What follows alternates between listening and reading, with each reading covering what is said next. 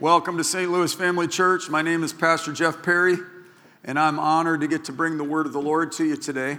I have two verses I want you to start out with, my text. I'm on the subject of righteousness. On Sunday mornings, for several weeks now, I've been teaching foundational doctrine. The Bible says in the end times, people will not endure sound doctrine. They'll want to have their ears tickled. They'll accumulate all kinds of different things and get off on diversions. So then it's essential that we keep the big deal, and we maintain the fundamentals of the faith going forward. It's very important. It'll stabilize us. It'll give us supernatural strength because it'll be biblically based. And how many of you want to get biblical results? Then we have to have biblical intake. And so we're going to do that. And I'm teaching on spiritual authority. I'm teaching on the effect of righteousness. And I've got a lot to pack into a very compressed period of time. We've already had an outstanding service. And I'm going to bring a good word to you so that faith will come by hearing the word. And so I want to pray right now, Colossians, the 4th chapter. So let's go turn to it because we're going to pray this together. This is, if you ever want to pray for a minister or a pastor, preacher, this is a great thing to pray. It says in chapter 4, verse 2, to devote yourselves to prayer, keeping alert in it with an attitude of thanksgiving. Not anxiety, not murmuring, not complaining, but an attitude of thanksgiving about everything, thankful. We sprinkle in the middle and end with thanksgiving. We enter in with thanksgiving. We're thankful. I know November is Thanksgiving month, but every day should be Thanksgiving for the believer. I have an attitude of gratitude and always underscore our blessings. In fact, as Pastor Patsy was speaking about healing, some of us have lost loved ones in the battle of faith, and we must never allow those losses to calibrate our theology. You still have more life for you to live, and it's best that we all take hold of the word of faith and healing and fight with it and contend for it so we can live out our days.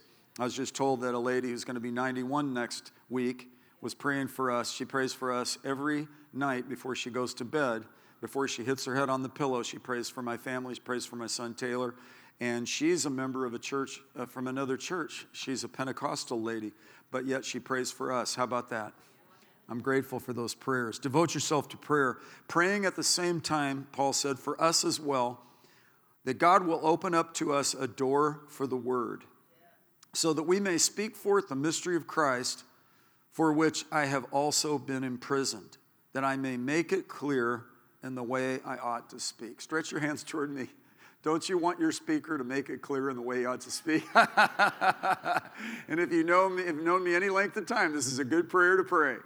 Lord, I thank you for helping me to be on point, to be clear.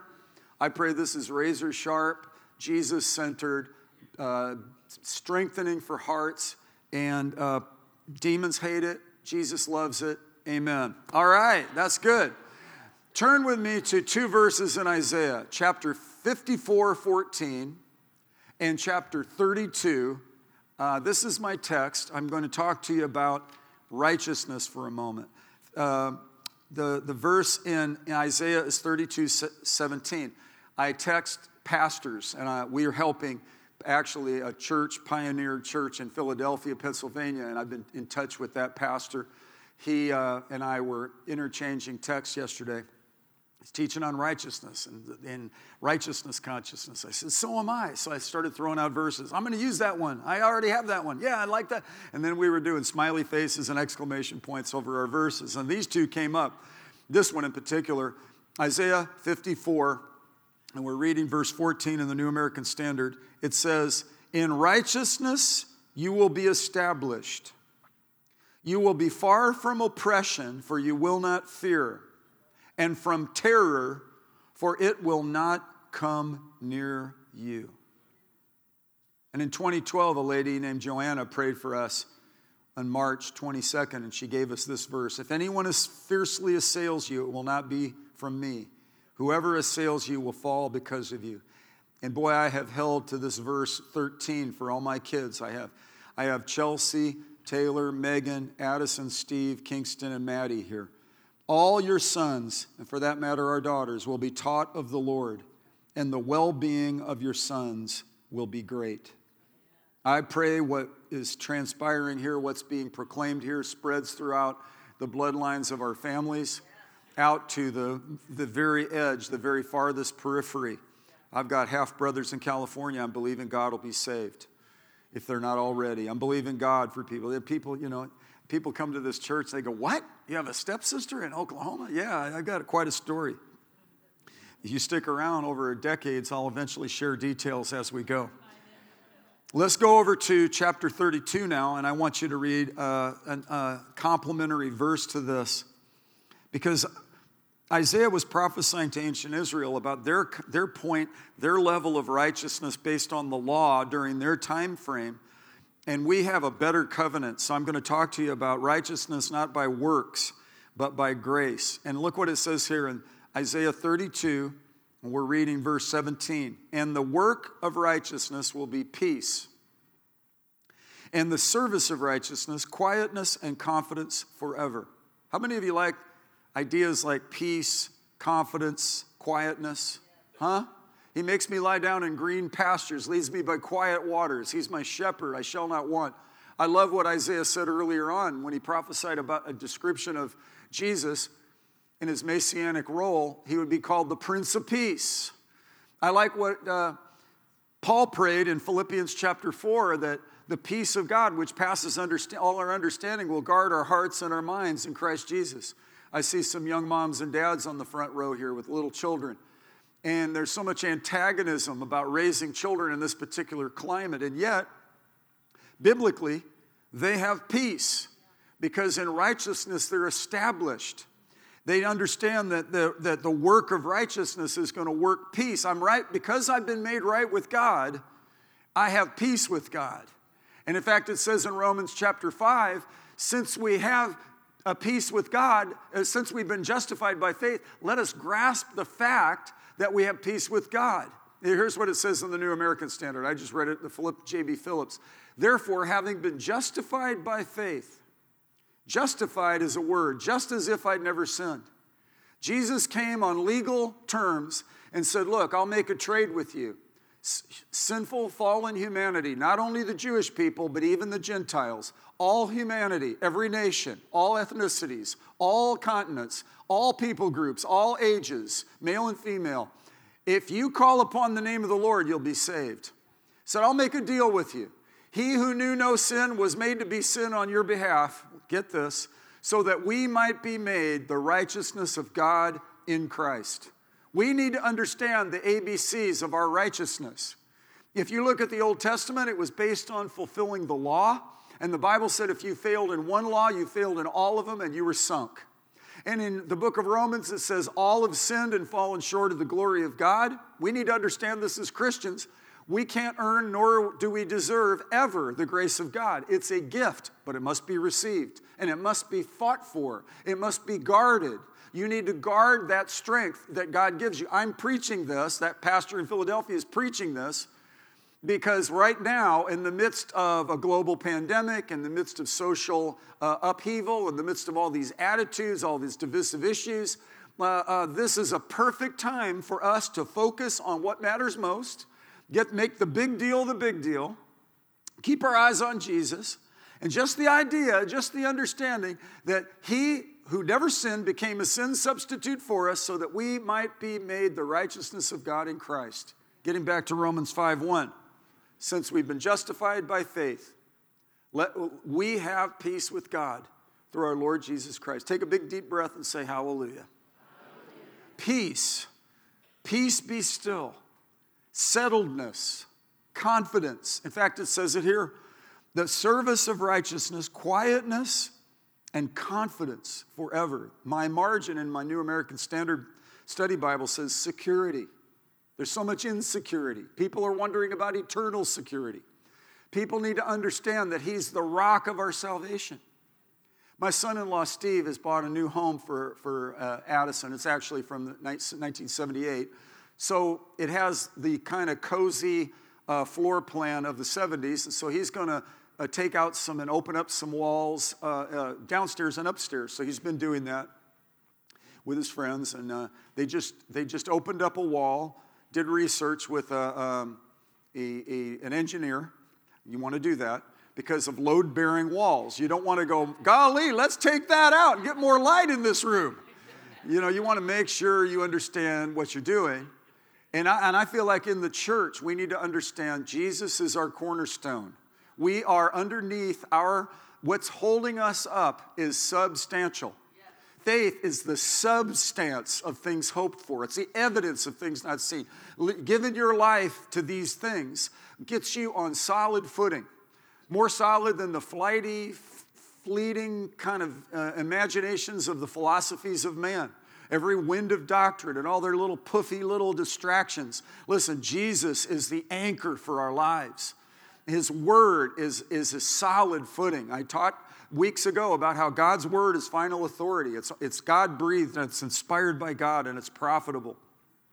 So Steve did research and he brought his brother-in-law, Jed Dickinson, who has proficiency with this and skill for work. They bought some wood and they gently took out the wall. They fortified it with a beam. And I remember when we got through the flood of 93 and we came back in this building and we inherited the whole space because the tenants that were in the other part of the building moved out. It enabled us to expand. We were able to use that other building for children's church because their tenants moved out. It enabled us to have expansion. But we needed to do something of engineering with this space here because there was a beam right where I'm standing. So it would have been hard to preach, and I would have had bruises from head to toe the way I preach, trying to dance around this pole right here. So what we had to do was hire engineers who came in and said, this is possible to do this, but it's going to take an I-beam and you can see it's kind of obscured, but that there's a beautiful steel I-beam that weighs tons. And they delivered that into the building, and then they hoisted it up. But what I learned was these posts had to be taken out, and they had to be double fortified. They had to be twice as thick to hold a greater weight. So, in fact, they cosmetically are the same external dimensions as all the other posts, but because these two have a double load and they're taking up for and compensating for the one that's now not here, there needed to be an extra strengthening. There needed to be a fortification so that there can be an enablement for this openness and for this new approach. And this is what the Holy Spirit is doing right now in our church. He is double fortifying your internal walls. And you heard me say that Jade Payton is my spiritual, that's what my inner man looks like. I pick out a big, burly, strong man. I say, that's what I aspire to be in my inner man, And even my outer man, I'm in denial about some things, so I do push-ups and think, but that guy's powerful, all right? And these posts are just humble, doing their job in our church. You don't hear them brag. In fact, even this one is embarrassed that I'm even talking about her right now. And that one over there kind of wants some attention, so that one's not as mature as that one. But so that one does like it when I brag on him, so we're working on that. But the Lord, the Holy Spirit, has done something for humanity that was lost, that fell. And I remind you, in the beginning, God created the heavens and the earth and said, let there be light, and it was all beautiful. And it wasn't just happenstance, and it wasn't just from billions of years of cells kind of somehow accidentally creating life. In the beginning, God created. We have an assurance from the Word of God. If it were not so, He would have told us. It's the way it is, so we're solid. We don't just have a Christian worldview or a Judeo-Christian theme going on. We believe there is a God. He that comes to God must believe that He is and that He's a rewarder of those who seek Him. And He's the author and the finisher or perfecter of our faith. And He's given us the solid footing and the assurance of His Word. Heaven and earth will pass away, but His Word will not pass away. So we're to be Word people and get in the Scriptures and love the Bible get in there and get a Bible, New International Version, New Living Translation, King James Version, New King James Version. There's a New American Standard 2020. There's a New American Standard 1995. If you don't like that, there's a New American Standard 1977 that has these and thous in it. There's a Living Bible. There's a New Living Translation. It goes on and on and on. And I'm telling you, read your Bibles. Study it and get a hold of it for all you can because God watches over His word to perform it. And strong is He who carries out His word. And so the Word, in the beginning was the Word. We're Word people. We're faith people, hope people, love people. And we're living the dream. And just like these posts, just like the change that is going on in Stephen Addison's home, taking it from already a beautiful floor plan to making it an even more beautiful floor plan, to making it where the light comes through that blocked before because of the wall that obscured it. Now, all of a sudden, the light is shining through all the sides onto all the surfaces. God is creating breathing room. God is providing opportunities. God is opening a door no man can shut. And these verses stabilize us and give us peace. We know that when you read these married together, the work of righteousness will be peace. Peace in the midst of a storm. Peace after we've watched the news cycle. Peace, righteousness, quietness, confidence. The service of righteousness produces quietness, confidence, and settledness. Then my people will live in a peaceful habitation and in secure dwellings and in undisturbed resting places. I've seen this before. I've watched the Lord take times and seasons and address them as only He can. He's our Father. Jesus is the head of the church and our good shepherd. And the Holy Spirit always and only leads us and guides us into all the truth. Amen. And it's so wonderful to understand, though, this righteousness consciousness. The pastor in Philadelphia is teaching on righteousness consciousness. That's the opposite of sin consciousness. The devil wants us to always be aware of our failings. He wants to always come to condemn. Oh, you say you're a Christian. Look what you did. Look what you thought. Look what you said. And Jesus comes in and goes, my shed blood has atoned for you. And as far as the east is from the west, so far have I removed your transgressions. 1 John 1:9 it. If you confess your sins, He's faithful and just to forgive you your sins, cleanse you of all unrighteousness. You are hardwired now to righteousness rather than to patterns of sinfulness. In 1 John, it says, when we're redeemed, we sin no more. That doesn't mean we're just in perfection. And it doesn't mean we never sin again. It just means we're no longer habitually addicted to sin patterns. When I was lost, I was tethered to a sin pattern. I was a slave to sin. When I was lost, I had no hope and I was without God in the world. I had nothing to anchor me. I was dominated by my flesh and I was lost, subjected to whatever the whims of the temptation and the flesh. But when Jesus came into my life, there was a shift. My wagon got unhitched from sin and hitched to righteousness. And now I'm a slave to righteousness. I'm ruined to sin. Sin is pleasurable. There's temptation. We yield, we fail, and fall as Christians. But it's not a pattern anymore. It's not a habit anymore. Life is habit forming. Now it's repugnant to us. Now we feel grieved.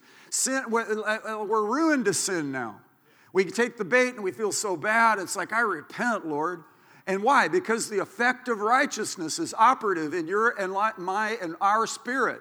Young people, you can get a hold of this and it'll help you. In righteousness, you'll be established. You'll be far from oppression and you will not fear. Theologians would say, well, Pastor Jeff, that's spoken by Isaiah in ancient Israel thousands of years ago in this particular Old Testament context. How can you quote that in the church today? I'm glad you asked. That Old Testament truth is bumped up over and over again in the New Testament context. He said, you'll be far from fear and terror. Well, 2 Timothy 1:7, the famous verse, Paul told Timothy, God has not given you a spirit of fear, but a spirit of power and love and a sound mind, right? A spirit of power, love, and a sound mind. When we see another strain of COVID, we see another attitude, action situation of polarity between a society that should walk in love and should walk in its original foundational purposes. So there's not a whole lot we can do about the spirit of the age in terms of itself, but there's something we can do about overcoming. There's something we can do about not letting the culture of the kingdom dip and sway with the trends of the world. We got to be a little bit different. He says, I've called you out of darkness to show forth this marvelous light. You who were once not a people are now the people of God. And think about what it says in 2 Corinthians 5:21. He who knew no sin was made to be sin on our behalf, so that we might become the righteousness of God in Christ. In righteousness you'll be established, far from oppression, and the work of righteousness will be peace. Jesus is the Prince of Peace. It passes understanding. How could we have peace when the flood of 93 hit our church? Because we knew that God causes all things to work together for good for those who love Him and are called according to His purpose.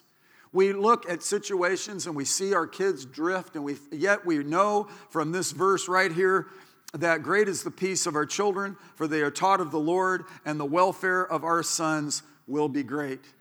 How do we stand when we fail and we feel like we disappointed God? He said, even I am the one who wipes out your transgressions for my own sake, and I will not remember your sins.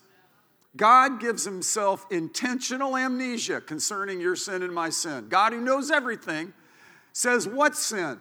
Because it's covered by the blood of Jesus, and His blood is opaque enough to cover your sins and mine and all of ours for eternity. Can I hear a hallelujah?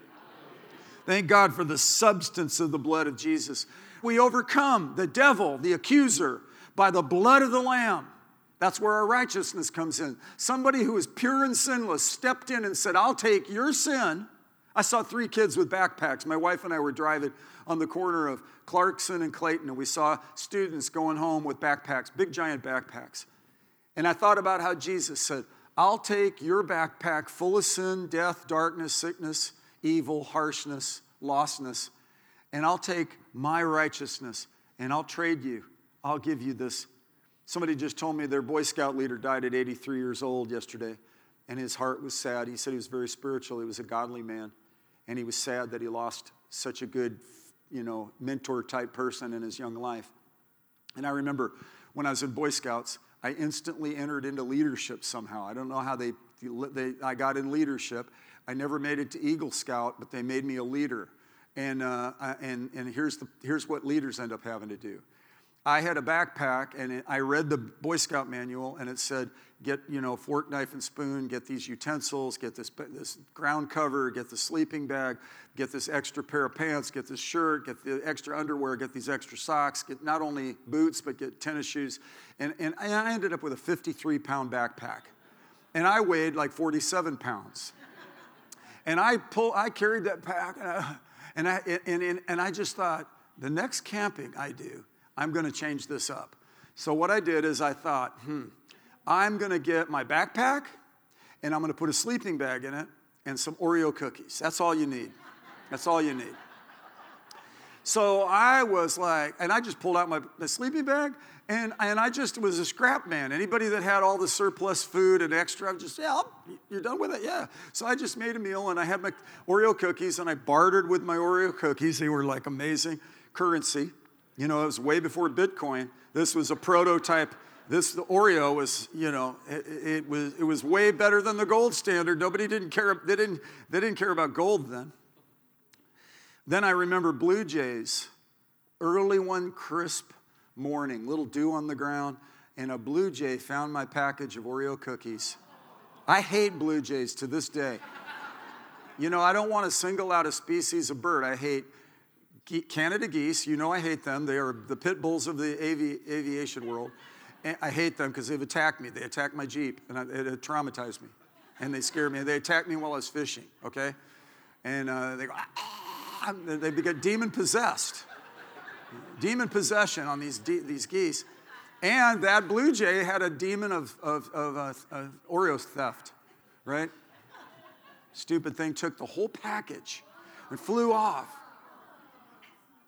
It looked like a pterodactyl. Evil Blue Jays. How many of you like Blue Jays? Some of you, no, Pastor Jeff, don't take it. Well, not anymore. You want to come to this church, you got to line up with me on this. That's false doctrine if you like those birds. Yeah, but my scoutmaster, the adult leader, he went, Perry, come over here. He goes, because we were at a break and this little kid was crying. Why are you crying? My backpack's so heavy. And he said, Perry, because I was in leadership, come over here. Let me feel your backpack. He goes, I want you to trade. That was my introduction into leadership. So I looked over at that kid. He was like, because remember what was in there? What was in that pack? A sleeping bag of what else? Where'd the Oreos go? They flew up to they're in some nest somewhere with some demonic blue jay, right?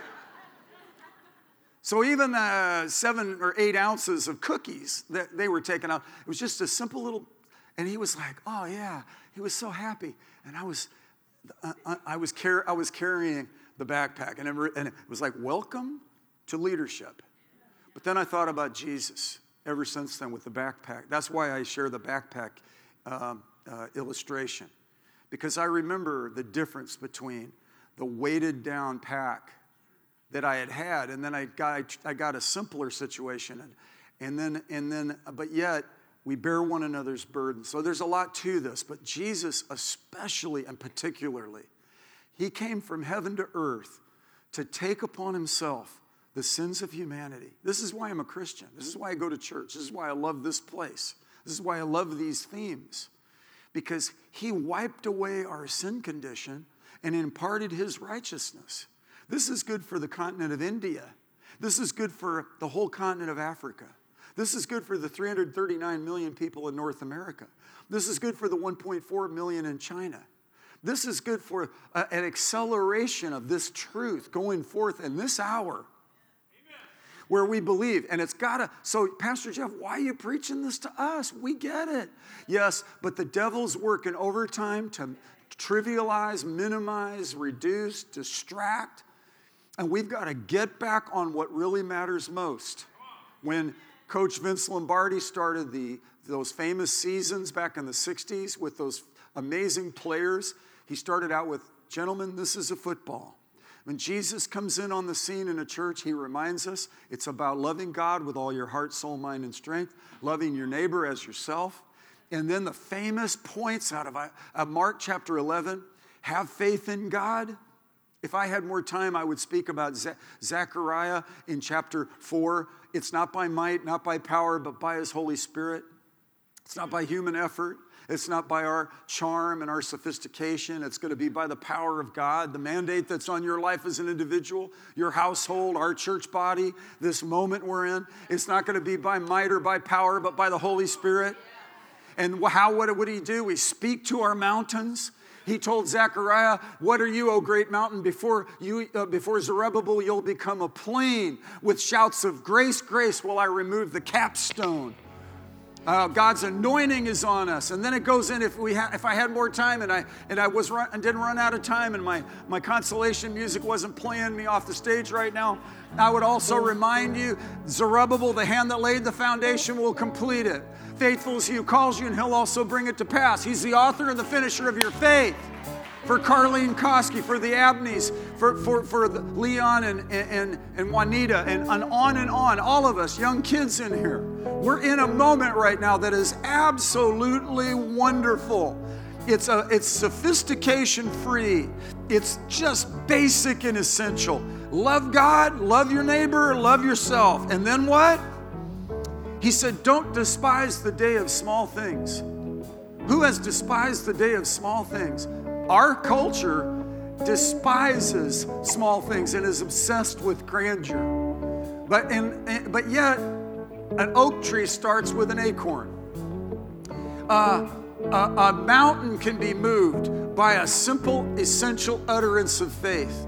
In the name of Jesus, be removed and be cast into the sea. And I don't doubt in my heart, I believe those things which I say shall come to pass. I have whatever I say. And when you pray, believe that you receive. Say, pray, believe, and receive.